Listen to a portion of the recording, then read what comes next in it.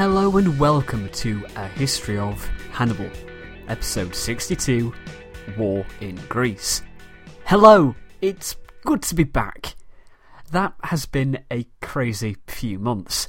I finished my undergraduate dissertation, a study on aggression in the 3rd century Roman Sassanid Wars, for those curious. I'm sure that it will become an episode of something at some point. I've also finished up my exams, and my whole degree, in fact. At the time of writing, I'm just waiting for my results to come through. Then I can hopefully confirm doing the Masters next year, but this probably isn't terribly interesting to a great number of you, so why don't we just get back into things? It's 217 BC, and Greece is divided into 3 primary powers. The Macedonians in the north, the Aetolians to the north of the Gulf of Corinth, and the Achaeans to the south of the Gulf in the Peloponnese. The Achaeans and the Macedonians were often joined together against the Aetolians, and the Macedonians were led by their famous king, Philip V. It is late in 217 that Philip ended the Sacred War which was going on within Greece, which we covered in our last episode, with the intention of taking advantage of the Roman losses against the Carthaginians, news having just come through of the huge defeat at the Battle of Lake Trasimene.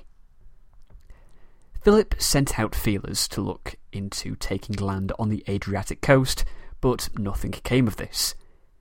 This is when word came of the even bigger defeat to the Romans of Cannae, and 215 was spent forming an alliance with Carthage, something we covered way back in episode 45.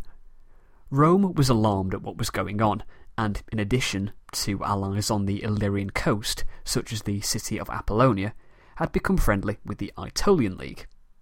The Aetolians had often taken the brunt of Philip's aggression, and they had no desire to see him in an improved position. This is where we stand in the spring of 214, when it can be said that the First Macedonian War really got underway. Philip made his move by sea, heading into the Adriatic with 120 triremes. First, Philip took the town of Oricum, though the citizens sent for help from Marcus Valerius, who you'll recall was in charge of keeping an eye on Philip. Valerius moved quickly and managed to recapture the town, which had been weakly garrisoned. The next city the Macedonians moved against was Apollonia, which was placed under siege. They had sent words to Valerius saying that they were desperate. The delegates spoke of how they were being besieged for refusing to break their alliance with Rome, but they would be unable to last much longer without Roman assistance. In response, Valerius sent 2,000 men in warships to try and lift the siege under the command of Quintus Naevius Christa. Christa sailed his troops there before disembarking and sending the ships back to Oricum. He marched under the cover of darkness into the city without the Macedonians noticing. Thence, Christa inspected the men of the town. Hearing from scouts that discipline in the Macedonian camp was lax, Christa made his move. By night, he snuck into the undefended camp, having 1,000 soldiers in there before the Macedonians were aware of just what was happening. It was a possibility that they could have made it all the way to Philip himself, were it not for some trouble at one of the gates. They had attacked some men, which raised the alarm. From there, the camp descended into chaos. 3,000 were either captured or killed, the majority being captured, and the Macedonian camp was looted. The Apollonians took the siege equipment which had been prepared to take the city, and used it for defending their walls. Other captured items of value were given to the Romans. So, what happened to King Philip? He was awoken and terrified by the clamour as the camp was taken, so he leaped from his bed, stuck on some clothes which Livy notes as being bad even for a common soldier, and fled the scene. What a hero! He went straight to his ships and prepared to sail home. When word reached Valerius of what had happened at Apollonia, he prepared the fleet to stop Philip. The king did not feel his fleet was able to match that of the Romans, and so he beached and burned his ships, returning overland to Macedonia, while Valerius wintered at Oricum. What happened next is very confusing, as is this whole period, in fact. It seems that Philip gave up trying to take the Roman settlements on the Illyrian coast, and in 213 marched overland to attack Illyrian tribes and managed to gain a foothold on the Adriatic. Philip was able to do little of importance in these years, which is the main thing. We now move forward to the next significant event, which takes us to 211. Valerius, who Livy now decides to call Livinus instead, sailed to Aetolia and spoke with the leadership there, pointing to the victories Rome had just achieved: the capture of Capua and the capture of Syracuse. They also reminded him of how awful Philip was and all the good things Rome could offer the Aetolians if they allied with them now, including control of Acarnania. The Aetolians were persuaded and signed an alliance. They would fight Philip on land and would receive naval support from the Romans. Other states were included in this league, including King Attalus of Pergamum. The Aetolian envoys were delayed at Rome, so it took another 2 years until the treaty was formally ratified, but to all intents and purposes, the Aetolians were now Roman allies, and they immediately began fighting. Valerius captured a couple of towns before returning to Corcyra. Philip heard of the Aetolian war against him while he was wintering in the Macedonian capital of Pella. He was, in a word, outraged. He began making plans for actions against the Aetolians in the spring, but first launched devastating raids against Apollonia and Oricum. He then sent 4,000 troops south to Thessaly to prevent the Aetolians attacking while he was focused on war in Thrace. When he heard of the preparations the Aetolians were making, he was forced to give up this war and returned to Pella. As spring began, the Romans and Aetolians took the town of Locris, whereupon Valerius heard that he had been made consul, and so was to return to Rome and be replaced by Publius Sulpicius, the consul of the previous year. We will hear more about this next week. When he was back in Rome, Valerius reported these events to the Senate, that Valerius was pinned in Macedonia, while the Aetolians made war on him, and but the fleet would be enough to keep him out of Italy. Therefore, the legion in Greece could be withdrawn. But again, more of this next week. The fighting continued, but the next event of significance was in 208. Sparta had joined the war on the side of the Romans, and so had started attacking the Achaeans to the north.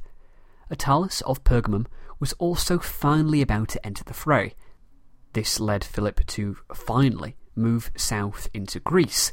The forces met at Lamia in central Greece.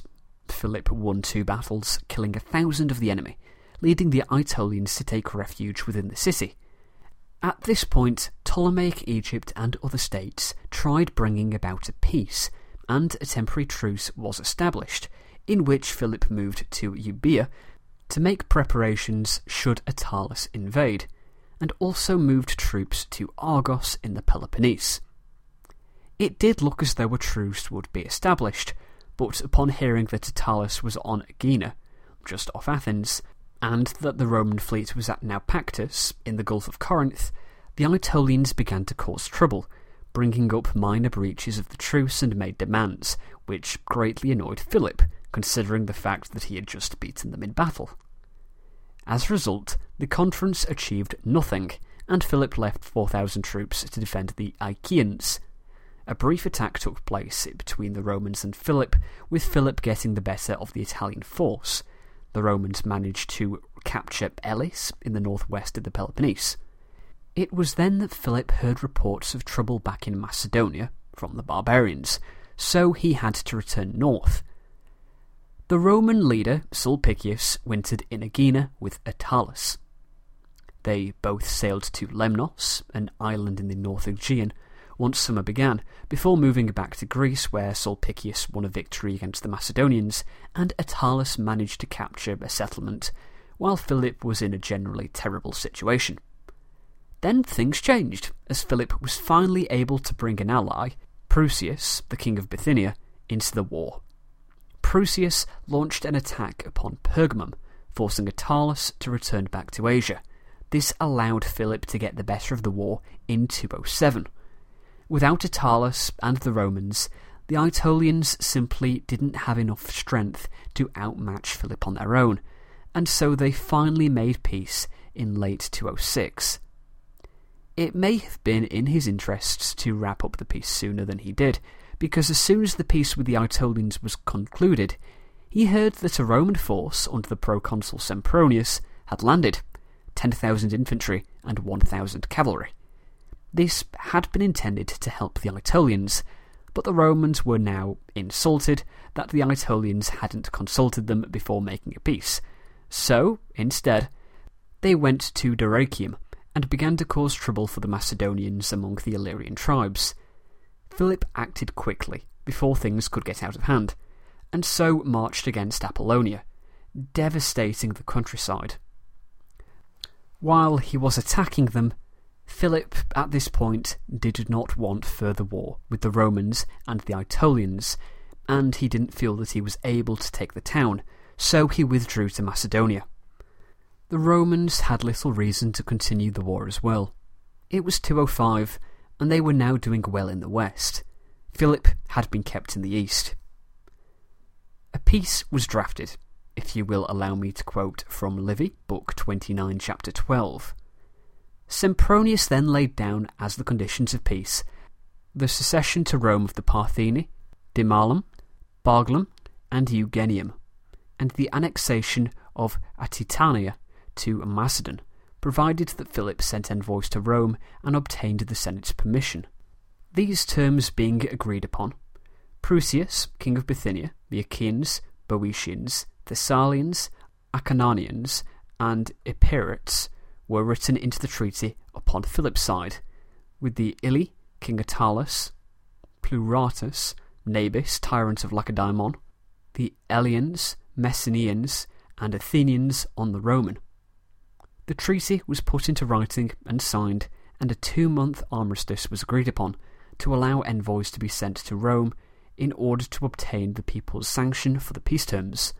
All the tribes gave their consent, as now that the war looked like shifting to Africa, they wanted to be relieved for the time being of all military commitments elsewhere. This is where we are heading. We have completed our tour of the war in all theatres up to Cannae, and our second tour up to the Roman recapture of Capua, covering the entirety of the Greek theatre. All that is left is the final run-in. If you've enjoyed the show, remember to visit the website, check out our social media, and leave a nice review on iTunes. You can also visit historypodcasters.com for all your history podcasting needs. Please join us in 2 weeks, when we finally return to Hannibal in Italy and begin the final run-in. So hang on, it's going to be one heck of a ride.